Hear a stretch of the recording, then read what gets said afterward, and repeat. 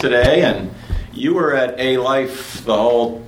Yes, yeah, right? I was baptised by fire. I get 6 hours of workshops in the first day, basically. So flew in and then workshops. Right. So right. I'm here to demonstrate my Noble Ape Simulation, but before I do, I'd like to talk a little bit about Biota, which is a site that I've been the editor on for about, 6 years now. And we basically go out and interview historical A-Life folk. When we interviewed Tom Ray, there were actually a few MSU students who were part of that. I'm not sure if any of you guys participated.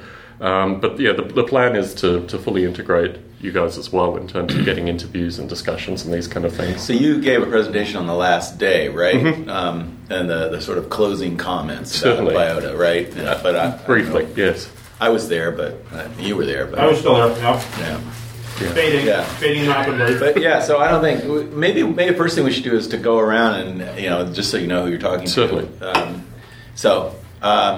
You've looked me up, I guess, zoology, animal behavior, honeybees. We've established that. Ditto. I'm also a zoologist. Study honeybees, visual navigation in honeybees. Also done some stuff with human visual navigation, and now currently doing navigation in Avita. So, Frank Bartlett.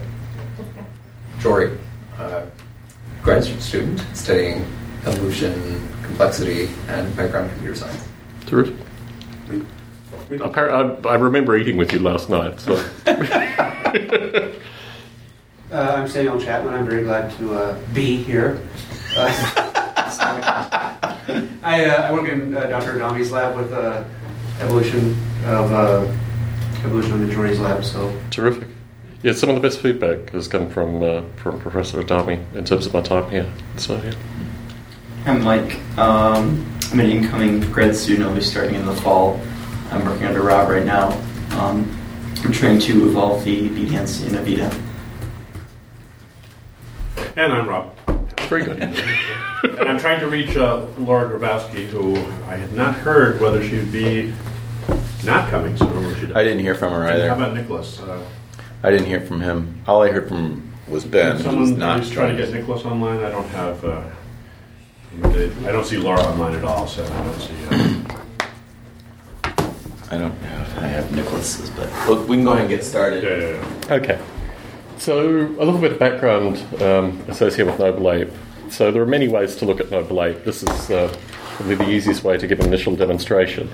So the Noble Ape Simulation creates a landscape environment initially. There are a number of simulation components that are all brought together, but it creates a random fractal landscape. There's a weather simulation that moves over the landscape, basically. It creates cloud patterns and rain and these kind of elements. There's a biological simulation which is based loosely on quantum mechanics. I had a lot of fun with Professor Adami yesterday talking about that. So basically at every point there's a probability associated with the underlying shape of the landscape, the surface area, the height, the moving sunlight and total sunlight, rainfall and salt content basically form a stack of probabilities which the species in the simulation are represented by in a probabilistic form, and then a noise map is placed on there. In the case of growing plants, it's a growing noise map to show the plants growing. In the case of beetles, mice, these kind of things, it's a moving noise map to trap their movements. But when I started developing Noble Ape, Can I just ask? Certainly. Are you seeing a zoom in of that on the left? Yes, you are. It's an isometric projection of the selected agent. So are these are land masses and the red dots are agents? Mm-hmm. Oh, okay. Let me run it. It might make it. Oh, sorry. Let me run it. It might make it a little easier. While I talk to it. So what else? Let me put the weather over the top of this. So this is probably the kind of business card end of the simulation in terms of not getting anything out of it. There is also 3 different kinds of intelligent agent simulation that's going on. The first that you can see here is what I call the cognitive simulation, which was based on early AGAR simulation that I did and information transfer. Sorry, stepping back, I started developing Noble Ape in 1996. So at the time I was using 68,000 processors, early XT, AT machines. So the reason I used a very simple biological simulation was so I didn't have to do a lot of simulation associated with the biology, but so the apes could interrogate at the points that they were at any given time rather than doing a large-scale biological simulation. There's a full-time developer called Bob Mottram in the UK. He's an industrial roboticist by profession. He's added components. I'll talk about his stuff. So just terminology, so each agent, you're calling each one of those is an ape. Okay. So they have a wide variety of things that we'll get into in terms of what's simulated and makes them an ape, including fur and these kind of things, but I'll talk about that in a minute. So in terms of the history of the simulation, I came to it, I was studying physics and philosophy at the time, and I was interested in basically ideas of the mind, simulating ideas of consciousness and how these agents in a very rich simulated environment would have social interactions and these kind of things and form societies, basically. That was the initial idea behind the simulation, and it's gone in a number of different directions since then. So in terms of the intelligent agent model, as I was mentioning, I had early AGAR simulation that I had developed prior to Noble Ape. In fact, Noble Ape was really bringing together a wide variety of bits and pieces of software that I'd written at the time. But I was interested in the idea of information transfer through the AGAR as population densities kind of moved through the AGAR and fed on it. I resolved that down to two kind of competing formulae to describe what I used for information transfer. Initially in a two-dimensional AGAR simulation, which I used to simulate the reactive cognitive processes, but then I moved it to a three-dimensional simulation. I wrote about this in a book called Nature-Inspired Informatics. So if any of you are interested, and I can pass on the reference material associated with that. But the idea basically was that there was an internal representation, an external representation. There are sensors and actuators, which I have drawn in the past, but it just adds visual noise basically to this. You could almost see which end the sensors and actuators are coming in on. I think it's this end closest towards the revolving thing above is the internal representation that agent has. It's the first of these. There have been two additional ones layered, and at this point it's probably easiest to go to the command line version just to talk more on that. So let's get rid of that version. And this is a command line version I've been running for some time. So when Bob Mottram first came to the simulation, he added... He comes from industrial robotics, but he's very interested in social robotics. So he added some of the social models, including the drive theory of Cynthia Brazil at MIT. So what you see here, well, I can show you all the apes in the simulation, but you see a particular ape in the simulation. They have double-barreled names because they're noble apes. It's a small joke, but You give them names, that's cute. so that way you can track them. You can also track family structures and things like that through the names.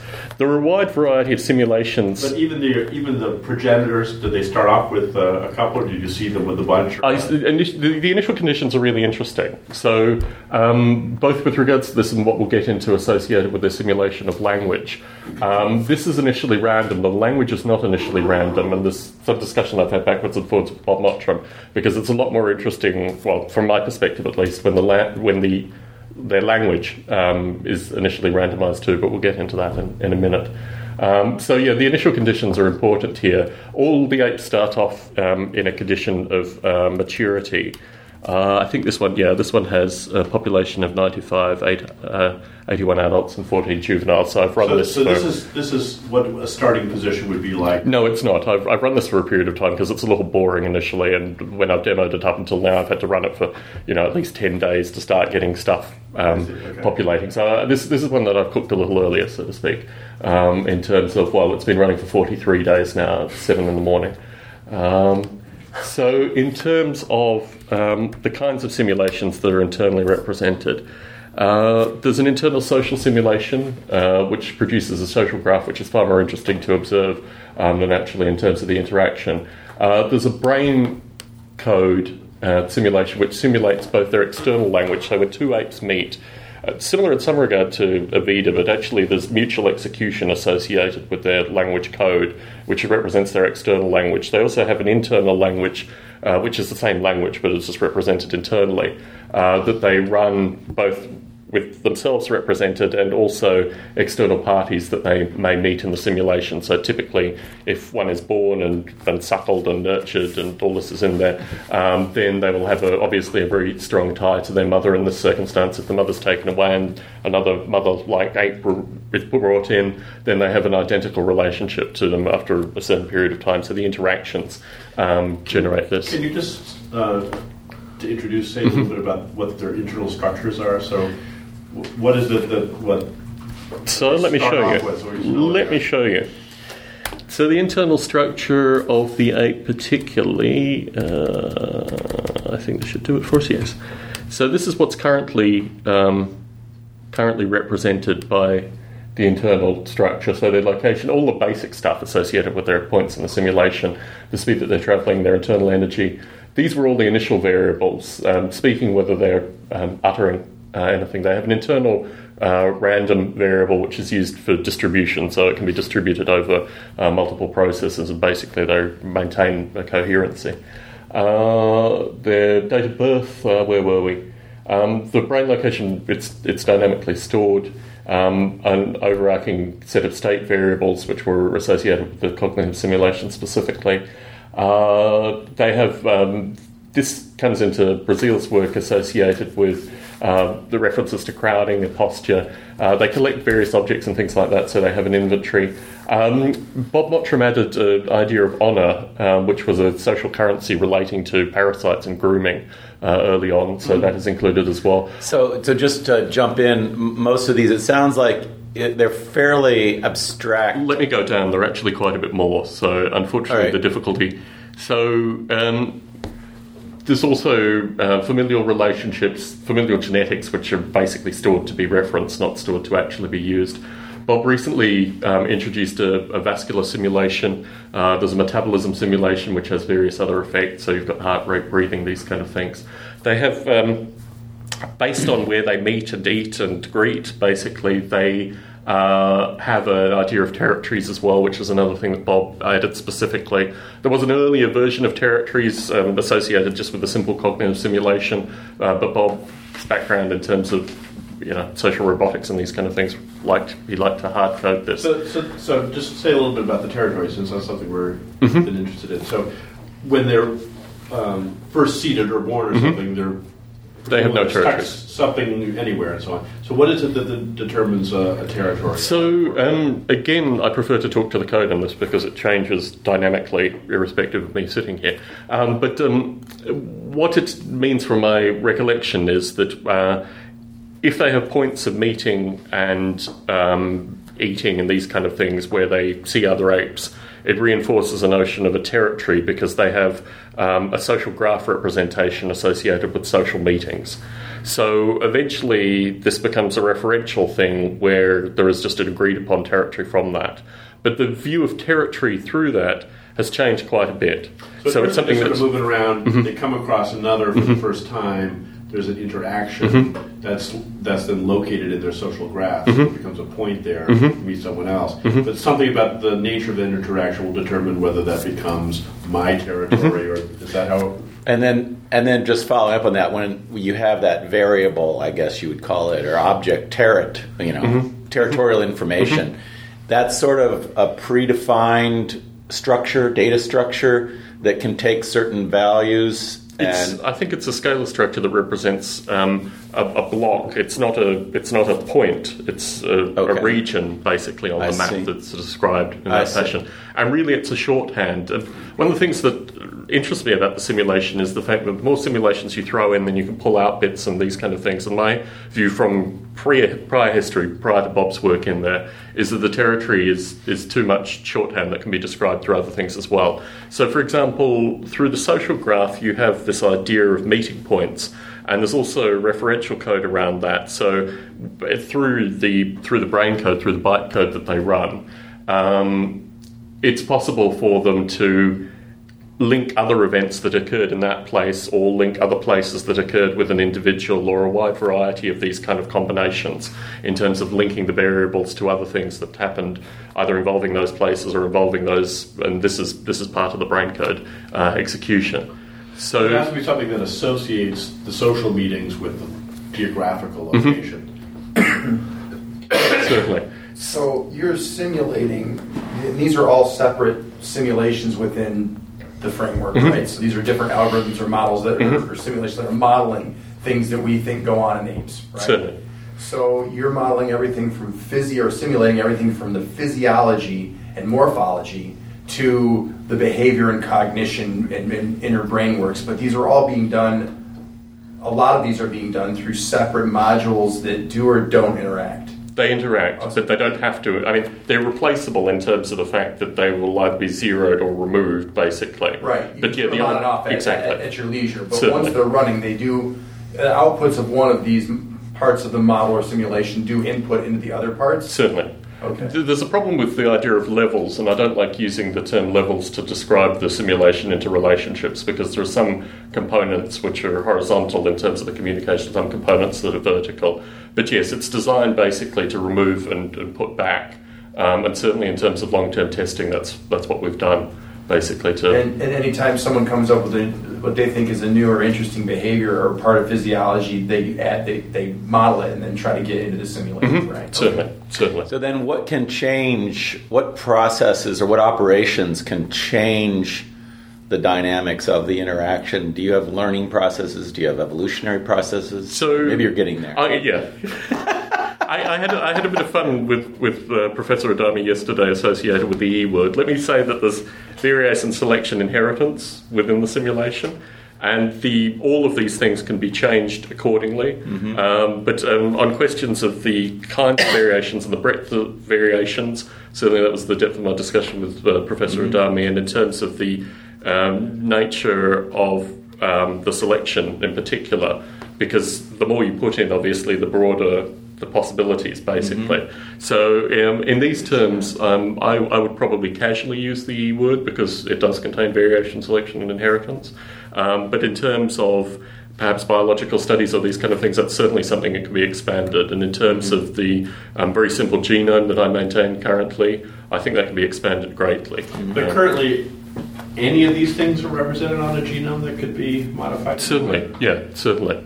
So that's a pretty massive exactly. genome. Yeah. And it also seems, given the lifespans here, I mean, there are lots of things, right? You don't have many generations. I mean, you ran this 10 days. How many generations? So, none. I typically run it for between 500 to 1,000 simulated years. They live typically from 16 to maybe, in extreme cases, 40, 48 years. So not many generations. Well, certainly, yes. But there's enough for social phenomena to arise, and I think that's the thing that interests me most through it. And certainly talking with Professor Adami yesterday, the kind of data that's needed to show that in a serious scientific sense was basically what we were discussing. And he gave 3 deliverables associated with that I'm working towards, because I think that's quite interesting in and of itself. But certainly doing it in a kind of organic industry simulation sense versus something that can be scientifically used are 2 quite distinct things. But my interest in coming and meeting folks such as yourself is certainly putting as much science in as possible, and hopefully, of it being of some benefit, basically. Yeah. How would you model the genetics of you clearly have juveniles and adults, and juveniles grow into adults, so you're also simulating or modeling in some way that the developmental processes. Certainly. What are the underlying genetics for something like that in general? Do you have regulatory mechanisms where parts of the genome are turned on and turned off at particular times? In terms of sexual things, yes. Okay. In terms of various diet things, I believe so as well.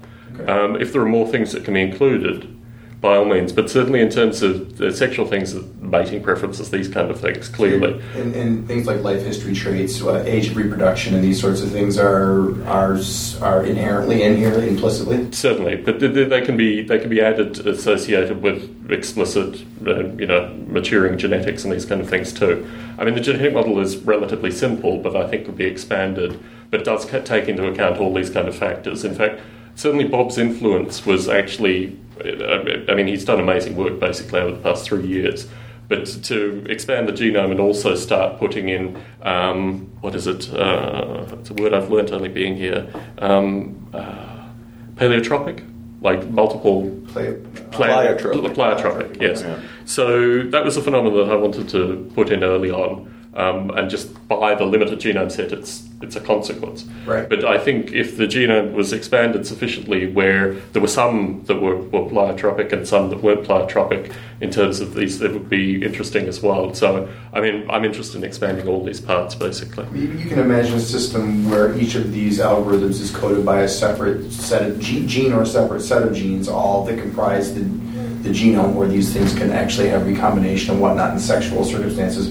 Or you can imagine a general genome that incorporates one gene that incorporates many of these. And it seems to me like as much stuff as you have in this, that's going to be a really sophisticated thing to work out. Well, I mean, my own bias is through the reason that I included pleiotropic in there early on was basically to maximize the speed of demonstrable evolution, basically. Right. So that may be an artificial constraint that I put in there just for my own interests, basically. But if it requires kind of expanding and what have you, I'm more than happy to do that as well. So in terms of their language specifically, let's. So they have multiple internal. They're just byte strings associated with the language, and then they have one external byte string associated with the language. So let's run this for 10 days to see it run. So it's based on red code, as all these things seem to be, with the addition of sensors and actuators that relate to everything from, as I described, associated with referential settings and moving, to things like rumours and things like that they can pass on amongst each other. Professor Adami in particular was very interested in this in terms of getting long-term output and references associated with movement and things like that. Historically, we haven't done that, but I think that's very important, and there's a lot of interesting analysis that you can get out of that, particularly associated with the detailed kinds of communication. So implicitly within the communication, through the red code-like language, they do describe relationships between the apes. And a phenomenon I noted just before attending A-Life that I talked about a bit at the conference when people approached me was the association of rumoured or false parents. So you see there's a notion of epic, which represents the apes that are most being talked about because it tracks basically when they talk about other apes. And what I found over, particularly even within 10-day runs, but more typically over 20 to 50-day runs, you would have an ape that would have a really high epic number, and when you looked inside the ape, it would have... When you say epic number... unfortunately, there's the problem with running the simulation. I've got to wait till it stops before I can... But I'll come to it. But it's a scalar representation that refers to an ape that's being talked about. So you'll end up with a kind of top 10 representation of the apes in the simulation that are most being talked about. So it's basically the gossip column. Mm-hmm, mm-hmm. So it's catching references within the brain associated with specific apes. And what you see in the ape that's typically at the top in some of these circumstances is that they have, usually it's a false father who's been inserted in some way, and they're representations of typically both their parents, but at least always their mothers, in what I've observed, becomes, I should point this out, they have both friends and enemy relationships, which is associated with good and bad interactions. These can both be things, they have notions of like brandishing and glowering and smiling and all this kind of stuff. So it can be both facial interactions, it can be some communication that they've had, or a wide variety of other factors, because they maintain internal representations of apes. So all that you see here in terms of listed as friends and enemies, there'll be an internal language representation of that ape, almost like an internal simulation basically associated with that ape. So can you say a little bit how that works? So they've got some slots into which they can say, these are my friends, mm-hmm. these are my enemies. Okay, so they're representing those as categories mm-hmm. that you've placed there, right? Mm-hmm. Is that right? So those categories are already... It's based on, again, it's social robotics, so it's based on interactions that they've had that are then immediately classified as bad or good and weighted accordingly. All right, so those categories are in there, and then there's something associated with the interactions that let you say, that was positive, that was negative. Mm-hmm. So enough positives, put them in the friend camp, and mm-hmm. enough negatives, put them in the enemy camp. Yes, but this can be both external interactions and also internal things that their representation run against themselves, basically, sets off as well. So the notion of the being language universally means that what they when two of them meet and have an external conversation, exactly the same process happens with regards to their internal representation. So maintain an internal representation of themselves and an internal representation of all the apes listed, basically. And they run the code as if they were having an external conversation, but they're having an internal conversation with the representation of the ape. So the hypothesis we have... Does happen automatically in parallel, or they can diverge? Well, in terms of meeting, they obviously happen at the point of meeting. But in terms of internally, per cycle, I think, and this is something in the code that's probably going to change, they will have, as you see here, their relationship attention. So when it says relationship attention self, it's running an internal representation of itself, in this case with its external representation, so it can kind of talk about itself. But when it says grandson, for example, that is a representation, which in this case isn't represented by a specific ape, but it could be represented by some other representation that it's having. It's difficult when you start with the initial conditions where you have apes that are basically living and they have to have some kind of previous relationship. So I think in that case specifically, it's a kind of false grandparent or whatever that's just simulated there. But if they actually had interactions and produced, if they were a grandchild or things like that, then it would be represented in their internal... So how do these things go? I mean, all I see there, I now see relationship attention. So that's referring to their internal representation and what they're representing at that moment. So this guy here is representing itself. It's thinking about itself. Is that the way you put it? Flora? Okay. And let's say Flora interacts with Thora up there, who happens to be, well, Eudora, happens to be her daughter. Okay. An enemy now, I see. Yeah, very negative relationship. Yes. Mother-daughter relationship. Exactly, yes. But so, she likes the son.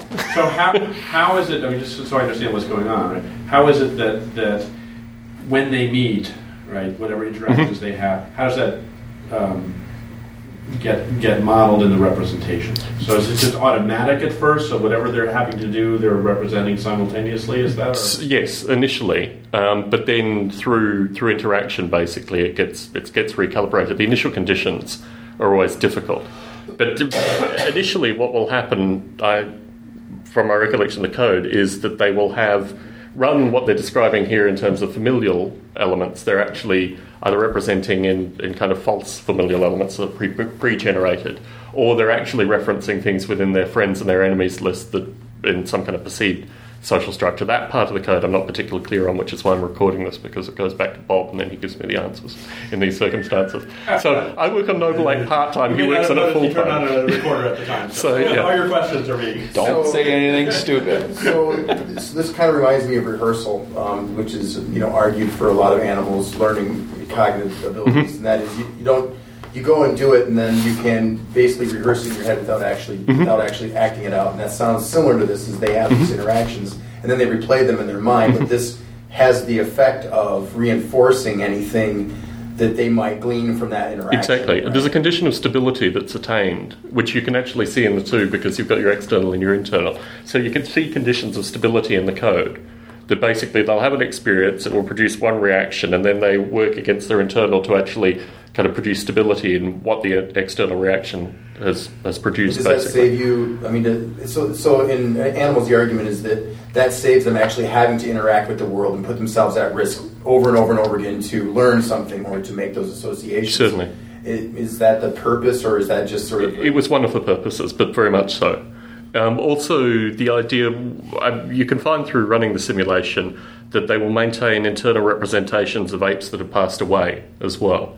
So in long-term runs of the simulation, you typically only, I've seen it within 20 days worth of runs, because, there'll always be an ape that drowns, and typically that might be an ape that is known in some regard. So, they will continue to maintain internal representations of the apes. Of the drowned ape. Exactly. Interesting. And in terms of what deeper stuff comes through, obviously I'm still gathering the results associated with that.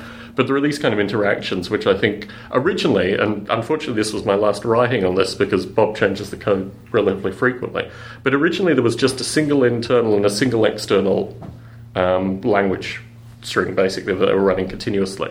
And what happened through that was interesting but not dynamic enough for the stuff that Bob was looking to model. So he then created multiple internal language strings and mapped them onto initially familial characteristics, but also now external enemies and friends and these kind of things. But yeah, the idea of really strong, almost kind of like, not necessarily deity-like relationships, but certainly a mythology, particularly associated with heavy kind of nemesis apes and eulogized apes, want better terminology. And the fact that 2-3 generations after these apes have passed away, they can still be referred to quite heavily. In the case of let me show you what epic is. It's very much a let-up. It's literally just a scalar representation of the apes that's talked about. But what you'll find, particularly with deceased apes that have had a lot of interaction, is that they'll continue to maintain high epic numbers. So they'll continue to be talked about even after they pass away. That's really interesting because, I mean, you know, you can maybe think that an ape that's dead would have an influence later on, and so you have something that's not doing anything anymore, but it's still sort of continuing in some fashion. Well, it is doing something. I mean, that's the nature of the internal simulation, is that it continues to do things even after it's passing, basically, because it's continued to be represented, and the more apes that have a representation of it. Now, these representations can be completely skewed. They don't have to be the same internal representation at all. In fact, it's perfectly feasible, particularly in the cases of nemesis apes, that it'll be a bad ape for a wide variety of reasons, depending on the internals of the ape that's maintaining it. Good in others, right? Certainly. So if there's dominance hierarchies and you're on the better end of it, you might keep an epic number that's high, that's good, and then those that are at the bottom of that hierarchy could be an epic number that is high but bad, right? Well, presumably a higher on the list means that you're talking about more than anyone. Period. It doesn't matter good, bad. Regardless of the context. Yeah. They're being thought about, really. I mean, not so much even talked about. So there's a difference between what's going on in the representation and what you're doing as a result of that. So is epic what you're talking about, or is it what you're thinking about? Or is it the sum total? This is why the recorder's here, because I'm not absolutely precisely sure. I think it's actually spoken about in terms of an external rather than internal. And that's what makes it even more interesting. Because if it was just an internal representation, then yes, it would be. But these apes are actually talking about this ape, which probably reinforces the propagation of the ape being maintained in conversation, basically. And that's even more interesting in the case of apes that have passed. I mean, why continue to talk about an entity that no longer exists? It's one thing to think about it as a memory, but to sit around chit-chatting about it seems odd. Well, what I've observed is actually, if you run the simulation for long periods of time, you get clans. You get clans just by naming convention, so you can see genetically that they're maintaining territories and also breeding. But what you find through that environment as well is exactly this. This is where because they're all sticking to the same territories, they're all actively communicating. The referential associated with the deceased ape a few generations ago is actually part of the commonality that is also, fundamentally part of the genetics. Can you just show me one of those social maps? Do you have a reference? The social graph is a particularly not in any of these versions. But the social graph is, if you can imagine, it's a point graph, basically. And what you end up with is social clusters over time. What's particularly interesting is if one ape is ejected from the social cluster, because then you see a shift of apes making decisions about whether they move from the dominant social cluster to this new radical ape or not. And visually, it's beautiful. It's one of the views I was. But you can't show us to us. Not currently. No. It's not in the version that I have here. It's not. I put in the stuff that Professor Adami wanted within a day. I will work on the social graphs if need be and get you a version. Because it's one of my favourite parts of the simulation in terms of just actually visualising these social groups. I mean, especially since your point here seems to be to model social interactions, right? I don't yet see. Here I'm starting to see a little bit about that, but since you said it's tied to territories and so on, I was just curious to see how those. You don't want it. You don't want a spatial representation as part of the social graph, though. It would be. You could have some linking, but so it doesn't match. The territories don't match. To some extent, they do. But initially, and particularly early on in the simulation, they're still in a kind of exploratory phase. They're their kind of territorial areas are not really well defined. So what you see in the social group is more the kinds of interactions that occur as they kind of traverse the landscape. But to see it graphically, it's better to have it represented outside in its own space, basically. So they have the freedom to actually move around in social clusters. But in the actual environment, to interact, there's a spatial component to that, right? I can't interact with an ape that's 6 miles from me, right? Certainly. Okay, so there's inherently a spatial component in the interaction space. You can think about that ape. I mean, the apes can, through the languages described. But the things, yes, they need to be within close proximity in order to if you're modeling a spatial part, if you're not modeling space in real physical space by any means, then that's irrelevant. But it seems like you're doing that. So if you are doing that, then there's obviously going to be a spatial component to any communication that they have, I would imagine. Certainly. But yeah, it's a direct communication. You can communicate indirectly by word of mouth, for example. Yeah. I have a really... Some of these things are islands, right? Mm-hmm. So I would imagine if you looked at the social graph there, that would have its own little network, right? It couldn't have connected to the other one because they never had any physical interaction. Well, I've tracked apes over... Yeah, they swim. So... The other thing there was one that went swimming 2 hours ago, 10 minutes ago. Yeah, so 19. Yeah, but do they have parameters on how far they can swim? Yes, they do. Yeah, they do. Oh they do. In fact, the early success, if you can imagine 16 years ago, this was released on an early internet. The early success was typically with undergraduate students that wanted to teach their apes to swim, but more importantly, drown the apes. So there was a kind of early brutalization that propagated very rapidly in terms of getting the simulation notoriety associated with it, trying desperately to drown all the apes in the shortest amount of time and all these kind of things. So, yeah, I mean, if there's anything to say about Noble Ape in terms of visualization and these kind of things, I mean, I've had unimaginable amounts of success associated with the simulation for a wide variety of factors, but visualization is one of them. Early on, in 2003, because it would compile on multiple compilers, Apple picked it up. It was originally with 2 engineers and then internally with an Apple, and then they demonstrated it at WWDC, and then they put it on the CD-ROM that came with every Mac that they sold from 2003, basically as part of the CHUD toolkit. And then Intel picked it up through the movement from Ultivec to SSE. So in terms of Intel... That's just a demo here, something... No. Because there are certain optimizations that you could do as the processes change, with vector processing, with multi-threading, and they use Noble Ape. There's 8 brain cycles per second, which I'll bring up, which was the metric that they used to track optimization. And by using threading models, by using vector processing models and various tuning characteristics within Noble Ape, they were able to demonstrate both internally and with third parties optimization that that the third parties or internally could then use.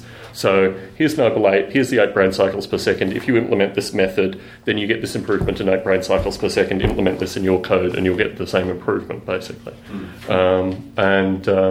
Yeah, that's how they used it. And Intel was a slightly smaller group of engineers than Apple, but at least they had as you entered an engineering team, you'd be given a project with Noble Ape just to test your chops associated with optimization. And a couple of years ago, I gave a talk at Intel and saw one of these teams, basically. The manager had first brought Noble Ape into Intel from Apple. They're not trying to simulate apes. They're just using it as a pure sort of diagnostic tool. Yeah, they want something that is sufficiently, touches a sufficient number of their internals and also is scalable. So in the case of Intel, they would occasionally pass me back code where number of processes would be n, for example. So clearly they would have some internal processor testing. They would ramp up the number of processes and see how they could get the 8 brain cycles per second to improve and see what changes needed to be made. So I don't know if I'm speaking Swahili, but Grand Central Dispatch and Intel's internal Atom development associated with optimized processing, basically they use Noble Ape for that as well. Wow. So they're not messing with the code or making any development, they're just using it then, purely utilitarian, exactly. Yeah.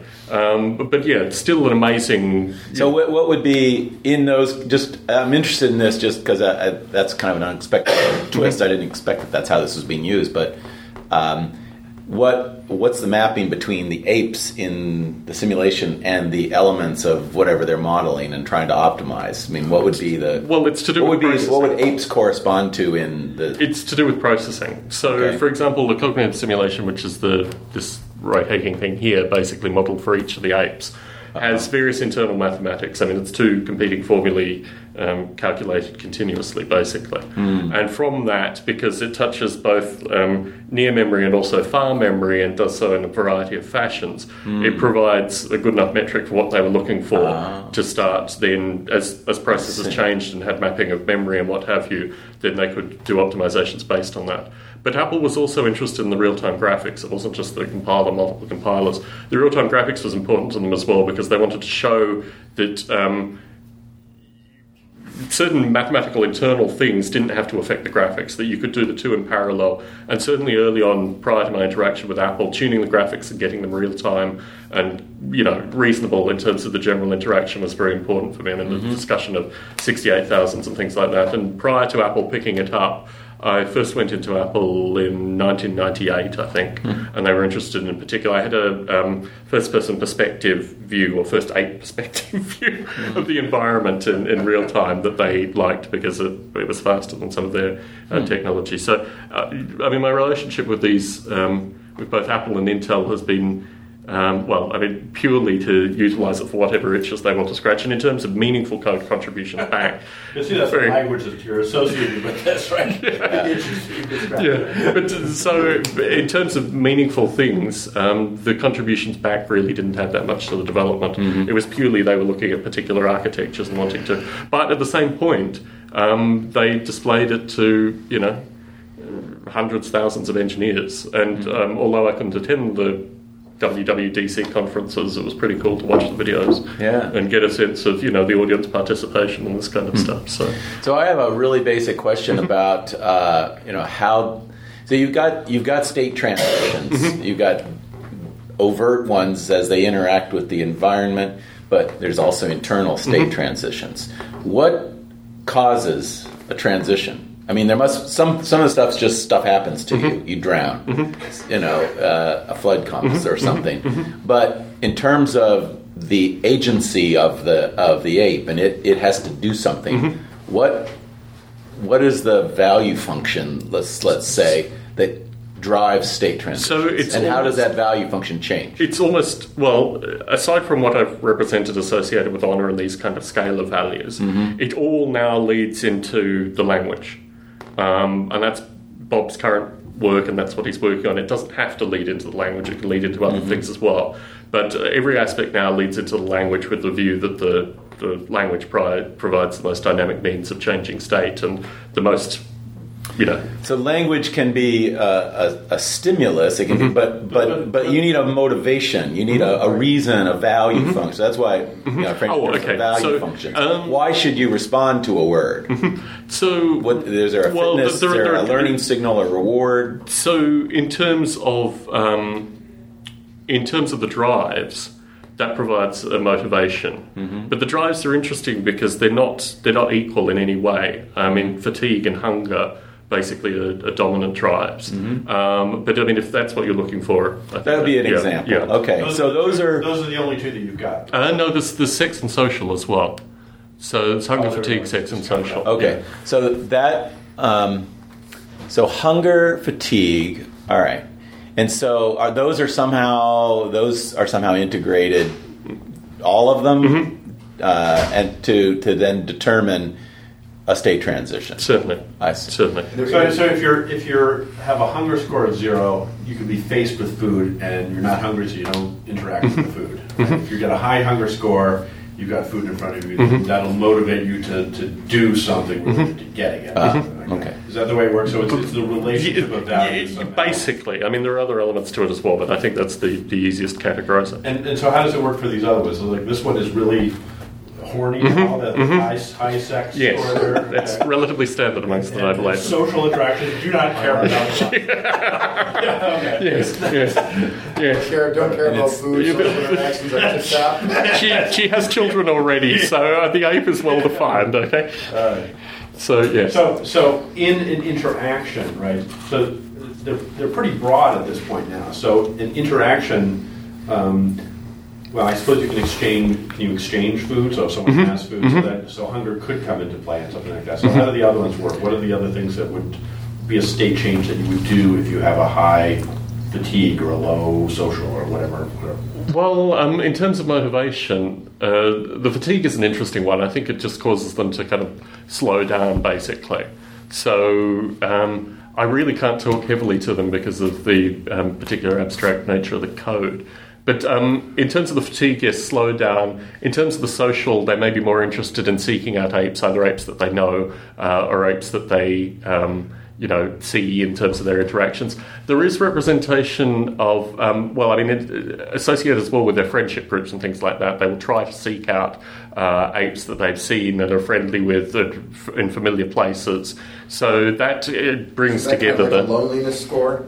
No, but there are only 4 scores here. So this is Fred's question. I'm just trying to get to some of the details of this. How do you translate a drive that I have, right, with a number associated with which can change?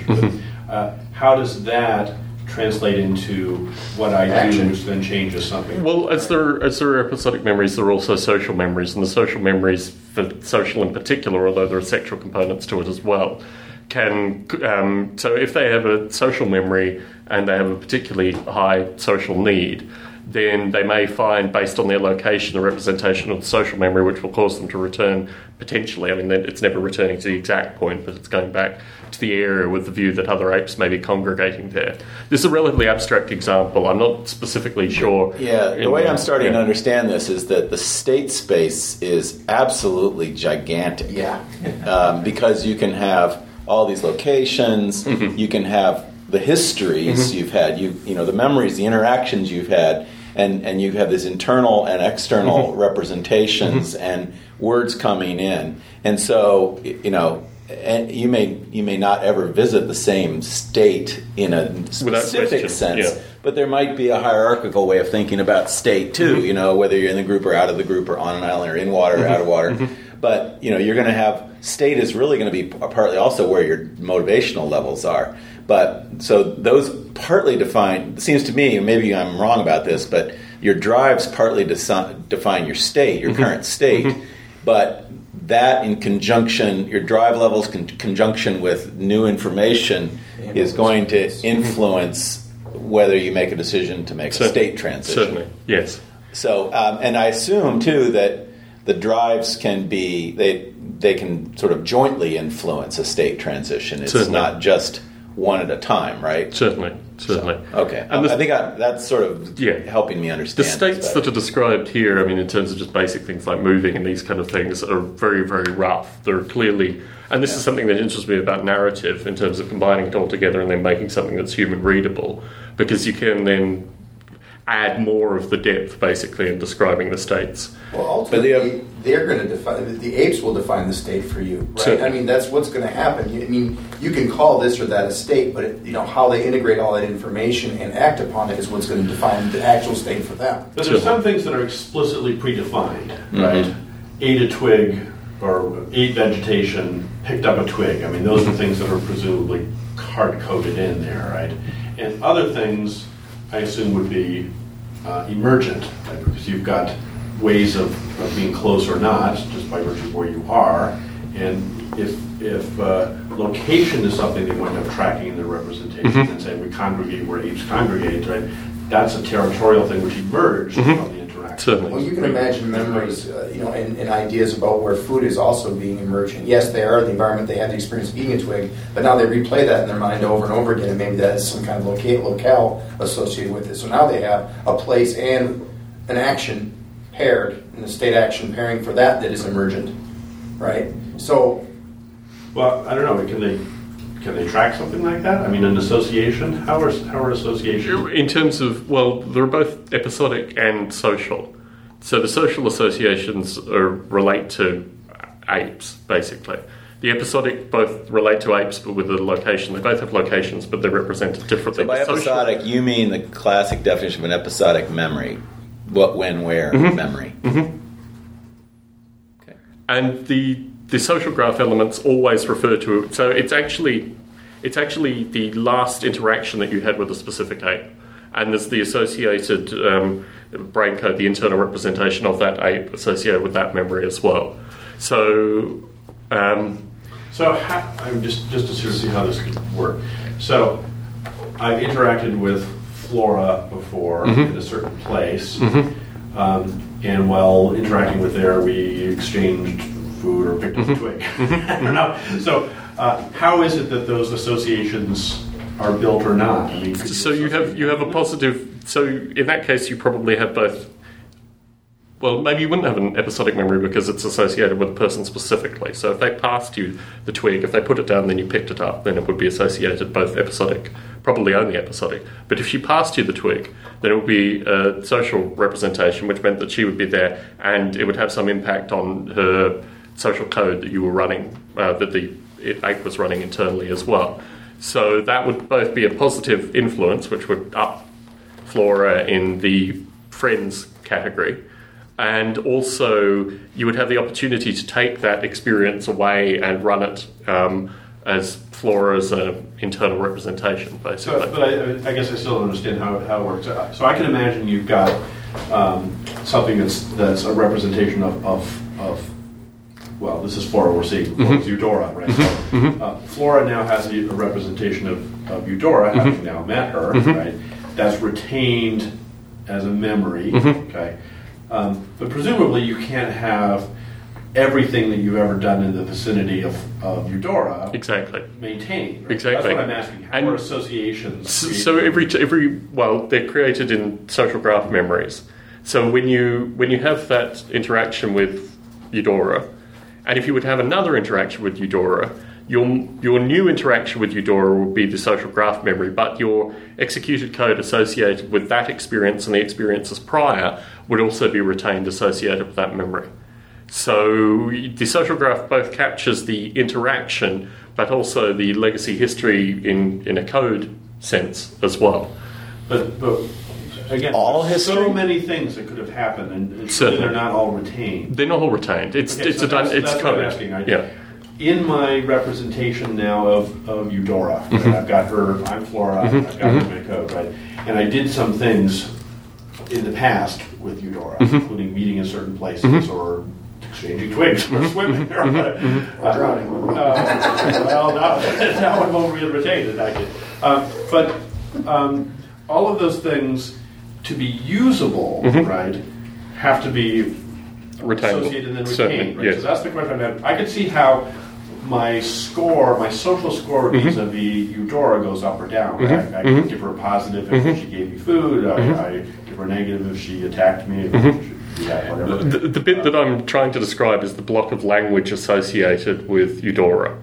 So while the most recent interaction is what is retained in a social graph, in a memory, all your previous linguistic interaction, including the social interaction, is what is retained, almost like an internal program associated with Eudora. And yes, it may contain a representation of the previous events. It won't contain a representation of all the previous events. It may contain a representation of an event that was particularly important when run against your internal representation as well. So in the notion of creating a stable language, basically, you would run against your internal against Eudora, and that could retain some of the information associated with the history. But it is, I can show you rather than. I think so. Can I ask real quick? Can apes talk to themselves? Can they reinforce things? Certainly. Again? So they reinforce from their external language their internal. What you're seeing here actually is their external language and their internal language that's run against each other and then stabilizes accordingly. Wait, so this is external and that's internal? Yes. Okay, but they're not matched. No, that's because we've stopped it at a point of transient. So they may not match as well. There may be instabilities in the code, but sometimes you see certainly when they do match. It doesn't look like any of the. Well, maybe they're just. I don't know. I don't see. So, for example, SG. So this here is what is retained in the social graph. So you have this information as well, just associated with the last interaction, and then a representation of the ape and the attraction. the friend or foe rating, which is a scalar all the way through. It's just represented as positive and negative. Some abstract belief, level of familiarity, the relationship that you have with the ape. But what I've been talking about is the local brain code that ape is represented by, which will continue to transition as you have future meetings. It'll just be the most recent social interaction. However, some of these things, like friend or foe, belief, attraction, these things are basically maintained over multiple experiences as well. And updated. Like a vector that's just updated, though. It's not actual episodic experience being held by itself to recount, right? It can be accessed through the brain code, though. So irrespective of what the brain code is running, there are also, whether you call them sensors or actuators is immaterial. There are also things within the brain code that can access this independently of the formal way that you get to it through the social graph. So there are certain operators, again, I think they're sense operators, that will be able to reach into this and get this information and re-inject it back. So I guess we're all asking the same question. Mm-hmm. How accurate and how far back does that memory go? Is it basically everything? It's dynamic. It refines over time because it's the actual memory is linguistic. It's not associated with events. The most recent event is what's stored as an event, but within that, there are scalar values that will change through multiple interactions too. Okay. So it's a combination of final events specifically, a series of scalar interactions, plus the language associated with the ape specifically. Where's the language? That's the brain code. The brain code? Yeah, so this will be a structure similar to this, basically. Okay, and in this simulation, there's nothing like the language thing is really complex and really well developed, but something like just physical interaction with the environment doesn't have these same characteristics, right? So if I find resource at X, Y in the world, is that updated and kept around in the same way that the language thing is? So that's episodic. Okay, so that's strictly... Well, episodic also... I mean, episodic is captured also contains social interactions as well, but... Okay. It basically, typically in a resource sense, for example, like picking up twigs and things like that, that is episodic memory associated with the location. Okay. Now, things like being poisoned by particular kinds of shellfish and these kind of preferences too have a language representation rather than anything deeper than that. But the hope is that the language representation will be enough to get them thinking twice before they eat the shellfish again that's poisoned them. How do they make those associations, right? It's usually time delay. They don't get sick that very second. Well, they don't associate shellfish with that's sickness. Interesting. I think with shellfish they get sick relatively rapidly. With eating other things they don't necessarily. And toxology is something else that Bob has added, specifically associated with foods, but also parasitic diseases and things like that. That was another piece that was added. But the time delay factor is very important. There's huge literatures about this stuff. One-trial learning, sort of gustatory associations versus visual associations. Mm-hmm. I mean, there's a huge biological literature on this, and it's interesting to understand how closely this is being modeled to what are currently accepted models in those fields. Yeah. So there's an open question associated with the language as well, and this is one of my interests too, whether the language is complicated enough. I mean, it's certainly complicated in terms of the sensors and actuators that go into it, but whether it just as a language form, whether it needs additional complexity in there. There's a scripting language that I wrote for the simulation prior to the brain code called Ape Script, which is a C-like language. And I have a shared kind of Ape Script brain code overlap that I'm interested in exploring, with the difference that rather than being byte codes, it could be up to a 32-bit address space, and actually do quite a bit more, I think, in terms of these representations. It is probably just a simple switch based on the way the sensors and the actuators are repositioned currently. So my hope is within the next 6 months to, rather than having this kind of abstract byte code, having almost a C-like language that was being changed dynamically to show this kind of information. In regards to this, there's a huge psychological literature on human language and what some of the basic rules are thought to be in order to have language, to evolve language, what is necessary. And I wonder if this is based on those sorts of, like, what's being done with this is it in any way testing those kinds of hypotheses? Well, the reason that I introduced with Bob's assistance the language was actually spending a lot of time with the linguist. Right. And I think certainly his view was that everything we are is our language, basically. relatively extreme view, but his view nonetheless. And the lack of language as I've described in Noble Ape was a serious flaw for him, and I thought, well, with the legacy of bytecode of Avida et al., this kind of stuff is relatively easy to throw in there with the right kind of sensors and actuators. And the weighting on the sensors and actuators has been part of the overall tuning of this. But yes, certainly, through a single interaction specifically. But yeah, very much so.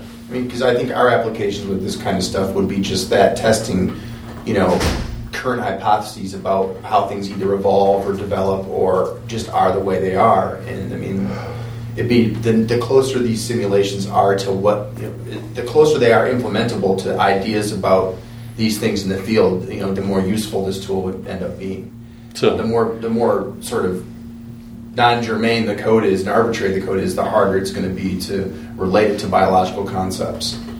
So one of the other benefits of it being open source is that I get between, it's typically towards the lower end, but between 2 to 12 students and engineers contact me per month wanting to work on the code for something. Wow. So one of the reasons that I came to A-Life was because I have this flux of human power, basically, that is looking to do something with Noble Ape specifically. So, for example, the termites, the temporal polytheism immediate fits, I thought. There were a few others, the secondary mapping of, interaction producing secondary mapping, that's an immediate fit because it was one of the early tests that I used with Noble Ape for the initial cognitive simulation. So it's taking the literature, taking the human interest, and putting the two together with the view that these are, undergraduate or graduate students that are looking to get into this kind of stuff anyway. On that end, on the engineering end, there are fascinating engineering problems as well associated with this kind of stuff. So it's just putting, latent energy basically towards an interesting purpose, which is, one of the reasons that I'm here. Right. To recruit more of that human force. Well, in some regard, but actually it's more of a matchmaker than anything. That you can take a wide variety of papers and what have you and just pass it to them, but if you have the people that actually write the papers who are interested and aware that this is going on, it's much more productive, I think. And in terms of the kind of interaction, these kind of things, I think it's net positive. I'm just wondering how we should proceed for time, because we have already our meeting set up now. Yeah. And then I was thinking we could meet, or I could... Yeah, turns out I'm jumping between, and I have to go do some administrative stuff, so I'm not going to be able to join in later on, but, well, then we do need to have our meeting, because I was thinking maybe we could just reverse the time. Yeah, no, I've got to be up in NatSci at 2:45. Okay. So unfortunately, then we'll have to call it an end to this, and then not a problem. I can talk afterwards. Terrific. Looking forward to it. But boy, this is a quick look into a very deep pool. So, thank you very much. Well, thank you. Thank you. It's been wonderful coming. Thank you.